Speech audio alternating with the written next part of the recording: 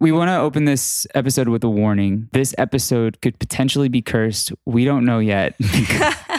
But if you're experiencing anything, any side effects, please let us know. We're just doing research. So some people have either turned it off or some people are like, tell me what's good. Tell me what's... Keep going. Yeah, exactly. Perfect. I am that person in a scary movie who would walk towards the noise.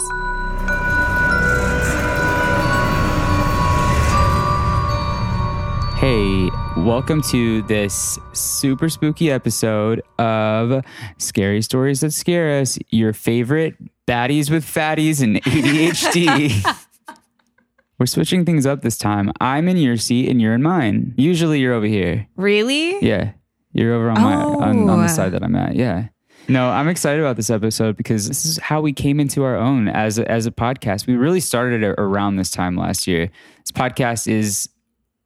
it's over a year old, by a month, right? Yeah, I think we started in September last year. Happy pod birthday. Happy birthday, pod baby. We are kind of enjoying the fall atmosphere as much as one can in Los Angeles. It's normally sunny and there's palm trees everywhere. What do you plan on doing this season? Or is there anything that you've already done that's kind of gotten you in the mood? Because I definitely have a very specific list of things that I do to kind of ring in autumn. First, I pull out a playlist that I created in, I want to say 2016. I never delete anything. I just add new ones on. You should link that playlist. I should, in the description because I want to hear it. It's so good. I go for weird drives to nowhere and then... Can you pick me up for a weird drive? I love just driving around. I would love to actually go on a lot of coffee runs and sit outside finally. So there's very specific things that I do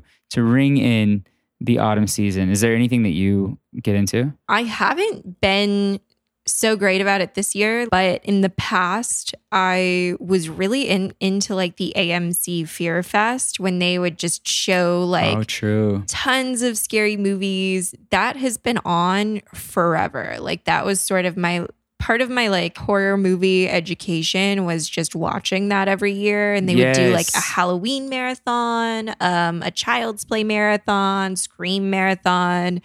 And that's how I've seen so many of those. Yes. I feel I always have to watch Halloween. It's the quintessential. Always. The music and the sound effects. Yeah, I don't know what it is about the first Halloween specifically being such the original. An iconic. It's such an iconic movie and it's no better than anything else that came out around its time, or I don't know what it is. It just hit all the right spots in the algorithm at the time. In the algorithm, yeah. That's such a digital talk. It was so good. And then also, you have your first Scream Queen that dominated horror at the time. Or Jamie Lee Curtis. Jamie Lee Curtis. Yeah. All of these goofy tropes that we see in horror movies and slashers, I've heard people who maybe have seen a lot of newer movies go back and watch Halloween and be like, oh, it's just everything I've seen before. It's got all this goofy stuff, goofy tropes in it. That's where they all came from. And they all came from that because it worked and it was so scary. Mm-hmm. The fact that they can't kill Michael Myers and is at this he just point keeps it's coming genius. back. Yeah. I've also been doing something that I haven't done in the past, but rewatching old Halloween episodes from shows that I used to watch as a kid. The Halloween episode for Boy Meets World, I believe it's season 3, episode 8. Don't quote me. I think you can probably quote Jake on that. Honestly, no, don't. He's the biggest Boy Meets World expert. It's one of the best episodes because it's not super serious, but then it still somehow ties into the overarching Boy Meets World story, but they play off of a Scream style slasher. I don't want to say the ending, because I don't want to spoil it. Yeah. It's not it's been out but, for 24 years. It's always one of the friends, right? That is the masked character. One of the best. I always loved the Halloween episodes of TV shows. And it makes sense that I have a spooky podcast now because I was just man, I love when they drop the fun and get a little scary. I've also been watching, I was just going through HBO and they have little categories. And they had like these really old Looney Tunes that predate even like the Bugs Bunny stuff. They'll either be really cute or there's just something really creepy about them. Like, so I was watching those and then I was like, man, I wonder if like Scooby-Doo is on here. And they had the original Scooby-Doo Where Are You episodes. Yeah. I didn't even know. I was so excited. It was like not a landmine, a gold mine. A gold mine. It added value to HBO Max. Truly, for me. truly. No, they have like a lot of hidden gems for sure. Last night I watched a Halloween episode of Dexter's Laboratory. That was great. It was very dated. It was probably one of their first ones too. Oh my gosh. It's probably from like, what, 1996 or something? It had to be, yeah, somewhere around there. Who was the devil? No, that was Powerpuff Girls. Him. Yeah. Oh my gosh. Him is kind of a fashion icon. Him scared me. Is him a they them? Him is 100% they them. One of the first, a trailblazer. We love them. We love that. Him is the reason why I remember so many little girls came to school and they were like, my mom will not let me watch Powerpuff Girls anymore. Oh, yeah. I definitely hid those episodes from my family, but controversial. They were always my fave. Him brought a new level to Powerpuff Girls. Did you ever watch Cow and Chicken? That show is vile. They had their version of a hymn. You know? I know who you're oh my God, the butt is like in my head. It's so bubbly. I can't attach a face to it. I just remember that fatty. that devil had a fatty. No, it would be like super sweet and then he would just get really angry. I need to find like a clip. You're bringing back like a buried memory for me. It says I scream on my truck, not ice cream. Get it? 'Cause I scream. Look at me. Ooh, screaming is my hobby. It's the padded cell for you, Scream Man. I needed to be banned from that one. They were so rude. Oh my gosh. They were a little naughty. Naughty. Nickelodeon and like Disney were very sanitized. Cartoon Network was kind of the Wild West of like children's content. And then sometimes it was like, what did the cow just do to the chicken? Yeah. That's suggestive. I hate dressing up for Halloween as much as I love Halloween. And I know that that's very controversial, but if you knew my past, you would understand. I don't know. I think I might have just had an idea for a Halloween costume. I think it might be the red guy. Oh, no. You could just get like a red morph suit. Yeah. Or wear red latex. A red morph suit. Oh. Yeah, spicy. You're right. Red latex. But then people might be like, are you Britney Spears? Oh my gosh. Yes. And so many people do. What era was that? Oops, I Did It Again? Oops, I Did It Again, Britney. Yeah. Good job. I know. I think in an episode last year around Halloween, you talked about not really being big on dressing up. Okay, yeah. Well, it stands true. He's consistent, everybody. At least you know that. I've never really liked dressing up. I mean, I will, but I'm definitely the last person to figure out what I'm going to wear. And then usually it boils down to me throwing together a basic t-shirt that the character that I'm trying to portray wore. I would wear a t-shirt that says, "This is my Halloween costume." So lazy. I know. And just like walk in with a PBR. Why don't you like do just some vampire fangs or something? Maybe I could go as Lestat. All right, you better show some respect if you're gonna do. I would. Lestat. No, I think. Wait, yeah. Do you have a costume that you absolutely hated that you wore? I don't know. I feel like I like really shine on Halloween. Even like as a kid? I went to like private Christian school, so I couldn't really participate that much, even though we would do all the things that we do for Halloween, but just call it like Harvest Fest. or something, Yeah. which is Yeah. so creepy. But we'd still get to dress up, and it just was like, don't call it Halloween. Yeah, we had to dress as like Bible characters. Boo. And yeah, I think I did like a Moses one time. I had a friend that was like, who was the one that was in a tree? Zacchaeus. Zacchaeus, how did he do that? I don't know. He was a wee little man. Yeah, he was small. Short king. There was one time we did like we did hobos. What? Like hobos and bag ladies. Yeah, that was like a theme.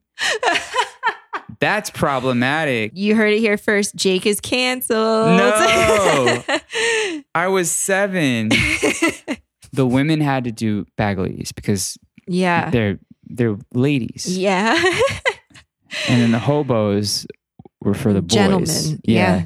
So I dressed up as a hobo, a homeless man. And that picture's online somewhere. I'll have to show you. You please show me. I think I had one of those sticks with a handkerchief. It held my baggage or like my clothing. I know it. So I would carry that around. But when have you ever seen anyone use that Only mechanism? in a Looney Tunes cartoon. Exactly. I 100% would play that game when I was like little, where I would try to make a stick and then tie some sort of cloth at the end with a bunch of junk in it. It would be like a Barbie and like maybe like some crackers my mom gave me, and then pretended I was going to go live in the woods by myself. Oh my gosh. I never threatened to run away from home, but if I did, I would have a stick with a pouch on it. I'm leaving. Think of how I'm leaving. no one would take me seriously. I had a weird dream the other day about like I was the only one in Disneyland, and it was kind of scary. But then I started to think about like what I would do if I were the only one in Disneyland. And I've seen this on YouTube a couple times. I don't know if anyone's done it successfully, or they've tried to hide in like Disneyland or Disney World until after closing, so they could like run around the park like without anyone there and just kind of get into what they want. I know, I don't think anyone's been able to do it, but it did make me wonder, like, what would you do if you were like locked in Disneyland or just like there alone? Yeah. First of all, that's really creepy. I would never stay in Disneyland past the hours that they've allotted because those things come alive at night. And I guarantee you. I think so too. Absolutely. I remember a very particular story. I went to Disneyland with a few friends. They have a lot of like the original rides that they had when the park opened. And one of the last rides that Walt Disney helped build was, I think, the Peter Pan ride. And you're basically in this boat. You travel through like the pirate section, and you see skulls and you see like knives and like all sorts of like creepy like pirate stuff. We had a guide at the time, and the guide was like, legend has it that the skulls there in the corner are actually real human skulls, and it cursed this entire ride. That was enough for me to be like, no, there's way too much history here for it not to be kind of haunted. Not to like pivot from what you said, but I think that like the same thing happened on the Pirates of the Caribbean ride. I think they had like real skeletons on there. At least when it opened in like 1967, all of the skeletons in the attraction were real human bones. Why does that happen? That happens. That's happened several times within like movie sets and it's never a good time. It was cheaper to get those than it was to get like fabricated bones at the time. Do they not think that wouldn't cause some kind of bad juju? Like, I have no idea. I personally would never okay that if I were in charge. oh my gosh. So we don't want to be locked in Disneyland in the middle of the night. Is there anything that you like cute that you think you could do, or do you think it would just be mostly scary? I think I'd be mostly terrified. I don't think that I would go to sleep. Apparently, there's a legend about Space Mountain, and they call it the legend of Space Mountain's Mr. One Way. And I just looked it up. He's described as a large man with red hair and a red face. And the legend is that he sits in the seat next to single riders Then he disappears by the end of the ride. He's also been spotted in the cast members' locker room as well. So what? Wait, what does he look like again? a large man with red hair and a red face. Should we go to Disneyland and stand in the single rider queue so we could see if either of us can sit next to him? I'm into that during Disney hours. Yeah, absolutely. I'm too much of a rule follower. I would never get locked in Disneyland anyways. That's why this was a weird dream for me. What are we talking about? We're going way out west.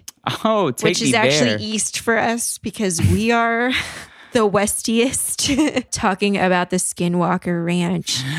And the reason why I think this episode could be cursed is because apparently they can haunt you. Well, the reason why Jake brings that up, because I was going to talk about the creature that it's named after, and then I got like a headache and they said not to talk about it. The Navajo tribe is like, you shouldn't talk about it. They recommend against it. Yeah. They recommend against it because then it can haunt you. I don't know. I don't think it'll get you by listening to it. You do have a point though, because from what I was researching, while community healers and cultural workers are known as medicine men and women, or by other positive nurturing terms in the local indigenous language, witches are seen as evil, performing twisted ceremonies and manipulating magic in a perversion of the good works medicine people traditionally perform. They definitely believe that this is a dark force and they don't like to really discuss it. So we started really diving into the Skinwalker Ranch, and we realized that there's so much more to this than just like the Skinwalkers. There's a ton of UFO sightings that have been happening for nearly 30 years, and it all started with the Sherman family. The Shermans bought it in 1996. Shermans owned a 480-acre ranch, and it was said to be the hotbed for UFOs and bizarre paranormal activity. The weirdness that even the Shermans, who've witnessed the strange happenings with their own eyes and video camera, have trouble accepting as reality. So they really came into this thing completely unknowing that this was going to be something that they would see, any of these paranormal activity or creatures, these skinwalkers, as they learned. So in 1996, I actually stumbled across this article that was written in 1996. This is around the same time that you had Independence Day coming out. People were definitely less accepting of UFOs being an actual conversation. They kind of brushed it off. Basically, they interviewed this guy named Terry Sherman, and Terry said for a long time, him and his family, they were just trying to figure out what they were seeing. They had no idea what was going on. They kind of felt like they were stumbling into something that was like top secret. So he definitely was reluctant to share a lot of this information with the public at the time. But once he started getting like video footage of the sightings that he would see, he just started bringing it to the public. The Shermans claimed to see 3 types of UFO figures over a course of 15 months. There was 3 kinds.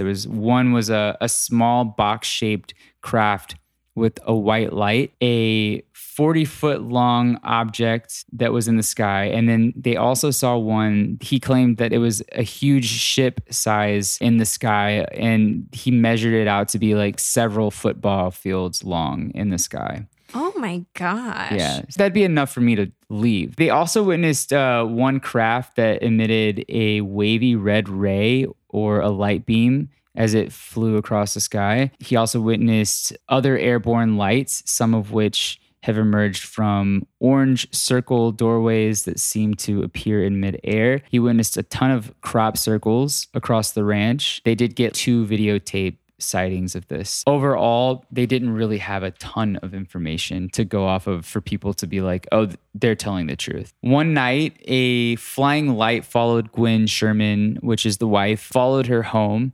And then on another, while Terry Sherman was out in the fields with the family dog, he heard male voices speaking in unfamiliar language, and they seemed to be speaking about 25 feet above him. And his dog started to go crazy. They started barking.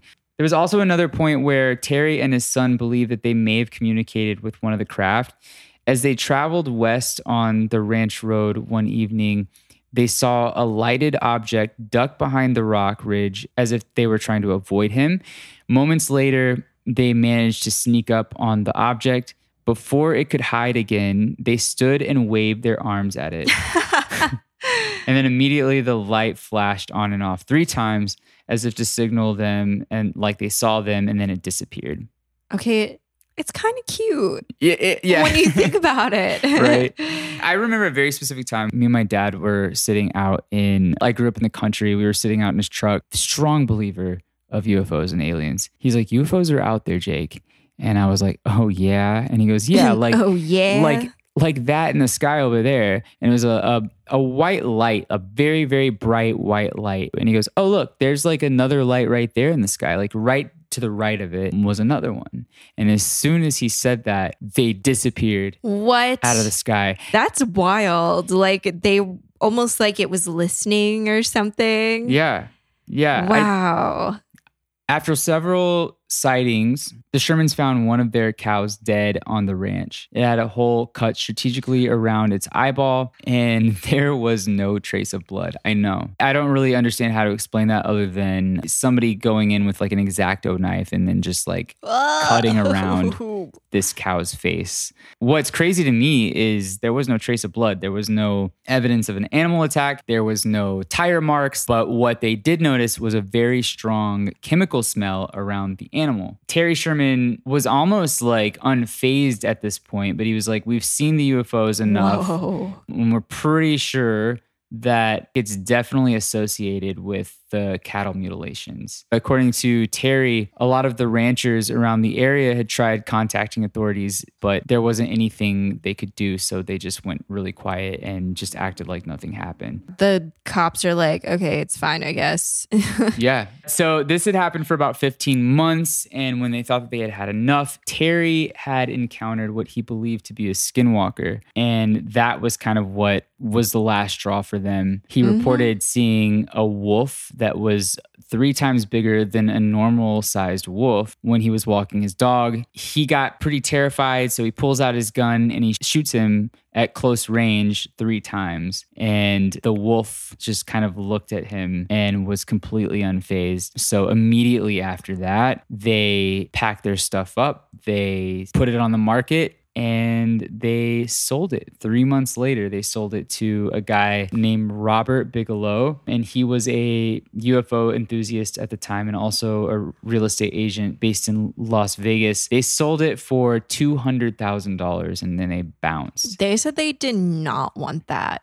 And you know what I'm thinking? If this creature that they saw, like this wolf that's 3 times bigger than a normal wolf, that's like the size of like a horse. Yeah. Or something. Like that's huge. I think that whenever people think of a wolf, they just like think of a husky or something. Right. And a lot of times they're big. Or like if you're in LA, like, you know, a coyote's small, but like a wolf, that is terrifying. Like they obviously wanted to get out of there if they sold an entire ranch for $200,000 to like a real estate mogul. Yeah, you could have gotten so much more. Wait, that actually puts things into perspective for me too. Because if I saw a coyote the size of a horse, I'm done. I'm moving out of the state. Out. Bye. Yeah. So I guess Robert Bigelow, he had the ranch for several years, actually up until 2016.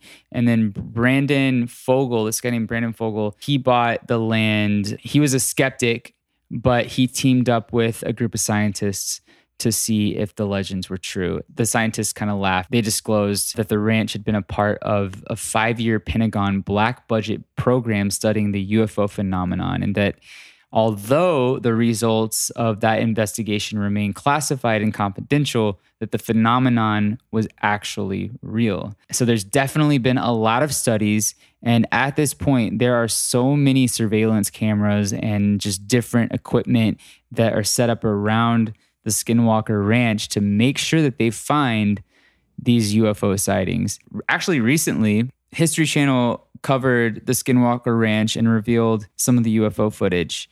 And they found a video. I just watched a video of a cow that was relaxing under a tree, just chilling. And then 1 second he's there. And then the next second he pops his head up like he notices something. And in the frame in the sky is this like saucer-shaped object in the air. The moment that the cow pops his head up, the saucer shape moves to the other side of the screen just super fast. You don't even see the movement, but it just pops over to the next side. Oh my gosh. You know that TikTok sound where it's like, I love you, but I ain't staying here. Yeah. Brandon Fugel was pretty skeptical up until like the point of, I think about 6 months in, he actually saw an encounter himself.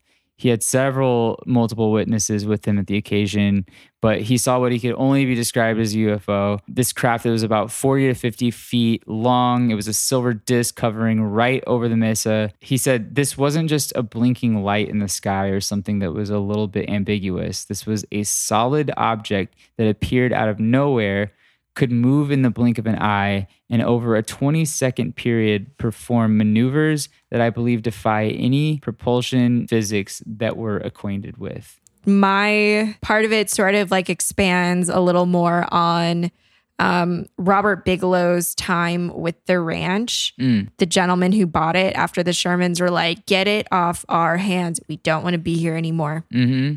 One night, it's March in 1997, after the ranch has been sold to Robert Bigelow for $200,000. He got a real steal on it.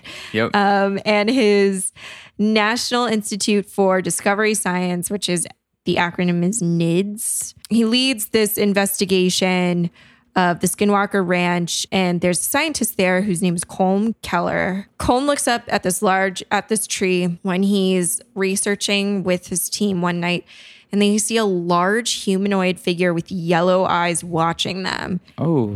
He shoots at it and then it disappears, but Keller spotted a strange print that almost looked like a giant raptor footprint in the snow under that tree.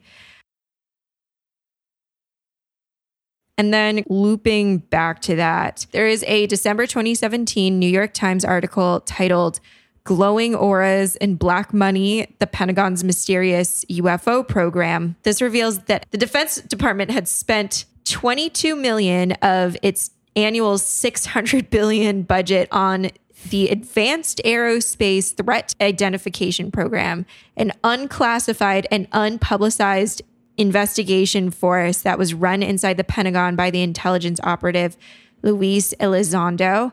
This is the black budget program that you were talking about, I believe. They spent $22 million? $22 million on it. The investigation was kickstarted by Senate Majority Leader Harry Reid, and he enlisted Bigelow as the primary contractor, a private citizen. Interesting. The program's purpose was to study reports of UFOs, and that begins in 2007. It's run from the Pentagon, but most of the money went to Bigelow Aerospace, which is Robert Bigelow's space technology company.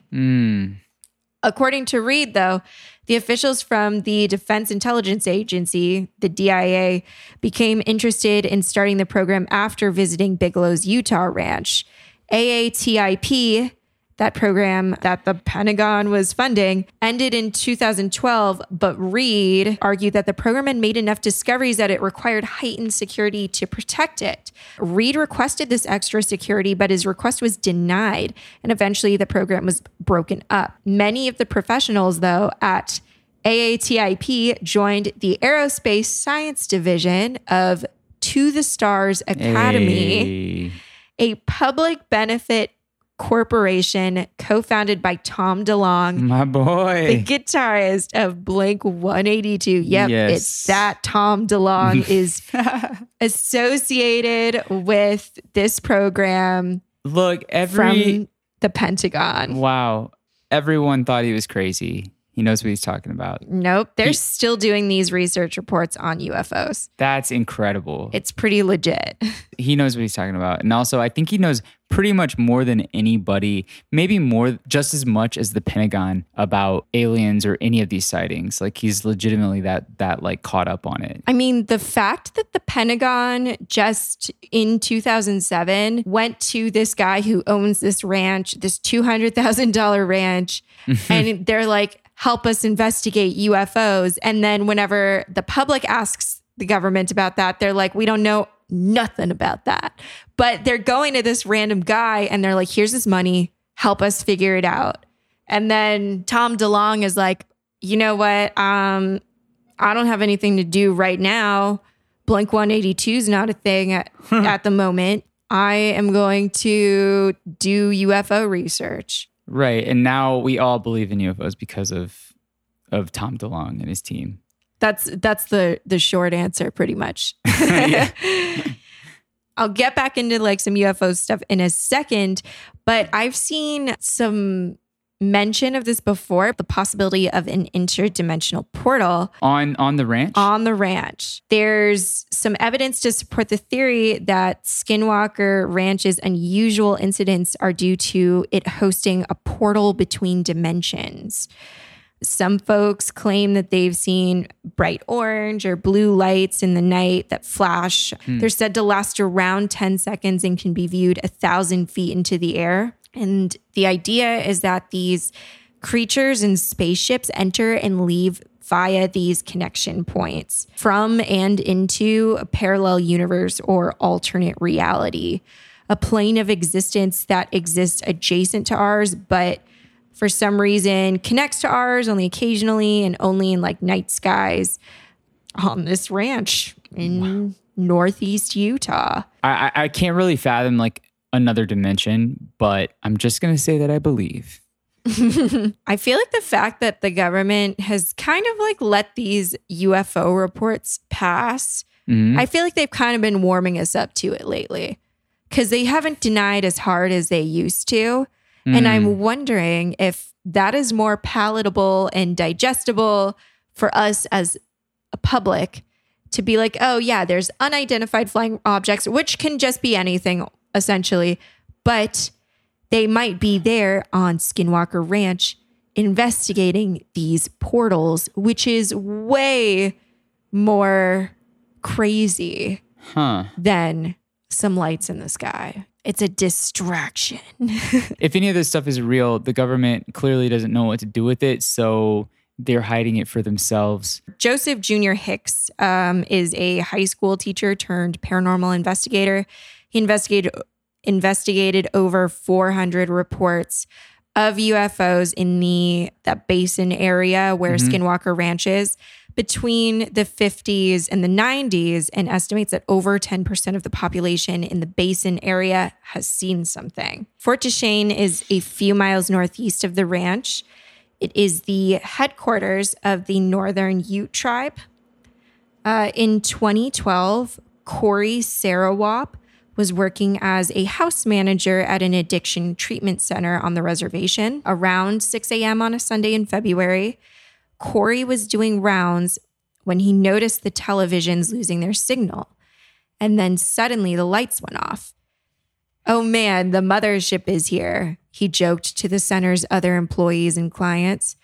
Everyone then saw red, blue, and green lights outside.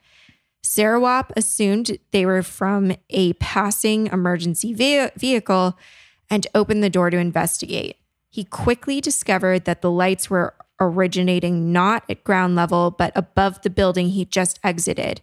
He and a female client walked to a basketball court about 25 feet away from the building, looked up, and saw a craft. There was no noise. It was quiet and it had lights coming off it, and they were flashing blue, red, and green, he said. As he moved to get a better look, the light turned red and so bright he and the woman had to put up their hands to see. Sarawap describes the craft as dark gray and about the size of a small plane, but enshrouded by a cloud that formed around it. "Hey, that's a UFO." He remembers telling the woman. The experience excited him, he said. I like how optimistic he is about this. Something in his head told him he shouldn't be seeing this and that he should go back inside, which he did. He told everyone in the building what he had seen and walked to the other side to get another look at the UFO. The voice returned, though, and told him that he shouldn't be doing this because he'd miss his family. Sarawap is unsure whether it was his own thoughts or if there was something inside the craft that was communicating with him via his mind. Whatever the case, Sarawap was spooked and remained in the building with the doors locked. When he later went to record his rounds, he noticed that during what seemed like a few minutes he spent investigating the UFO, 30 to 45 minutes had vanished. The electric company said that the power loss was caused by a blown transformer, but Sarah Wapp talked to a lot of other people who lived in the area. Many of them saw not one, but 2 UFOs that morning. One passed over his uncle's house, causing a vibration that made everyone in the house feel sick. And his uncle described the craft as looking the same as the one Sarah Wapp saw, but with the crackling electricity at the center. Aliens being able to communicate telepathically is something that I never really learned about until recently, which makes me feel like they aren't like us. Like it's a totally different level of consciousness. Unsolved Mysteries, I think, is the first season on Netflix, the Alien episode. So freaking good. Probably one of the most convincing pieces of media I've ever seen about UFOs and extraterrestrial stuff. This son, the mom, and the grandmother, they were all in this car together. They claim to have been abducted. They all kind of talk about their experience with it. And they said that the way it happened that went wrong was that they had swapped the mom and grandma where they were sitting in the car whenever they put them back. What? And like the grandma was in the driver's seat and grandma never drove. Like mom drove everyone around. And then they were like, oops. And they put them back wrong. Nope. Yep. They made a goof. They goofed. They goofed. I want to visit Skinwalker Ranch now. Count me out. Our boy, Post Malone, he pointed this out earlier, but Posty, he visited Skinwalker Ranch. Seems like he had a good time. He's also hanging out with Brandon Fugel. He's really enjoying. He's loving. He's getting some clout. He's loving the limelight. This man knows some things. Brandon Fugel, let's talk. Come sit down on the podcast. Yeah. We'll help you make a TikTok. It'll absolutely go viral. Like you don't even need any help. Well, cool. Hopefully everybody's made it to the end of this episode and no one has been abducted or witnessed any paranormal sightings. But if you have, please let us know at Scary Stories That Scare Us on Instagram. You can find Jake on Instagram at Jake Trevino. And you can find Olivia Brody at Olivia Brody on Instagram. Yeah. If you enjoyed this episode, please make sure to follow and rate our podcast. Give us 5 stars, please. We are really happy to be back sharing the autumn season with you guys. So appreciate the time. Bye, Bye, booze. booze.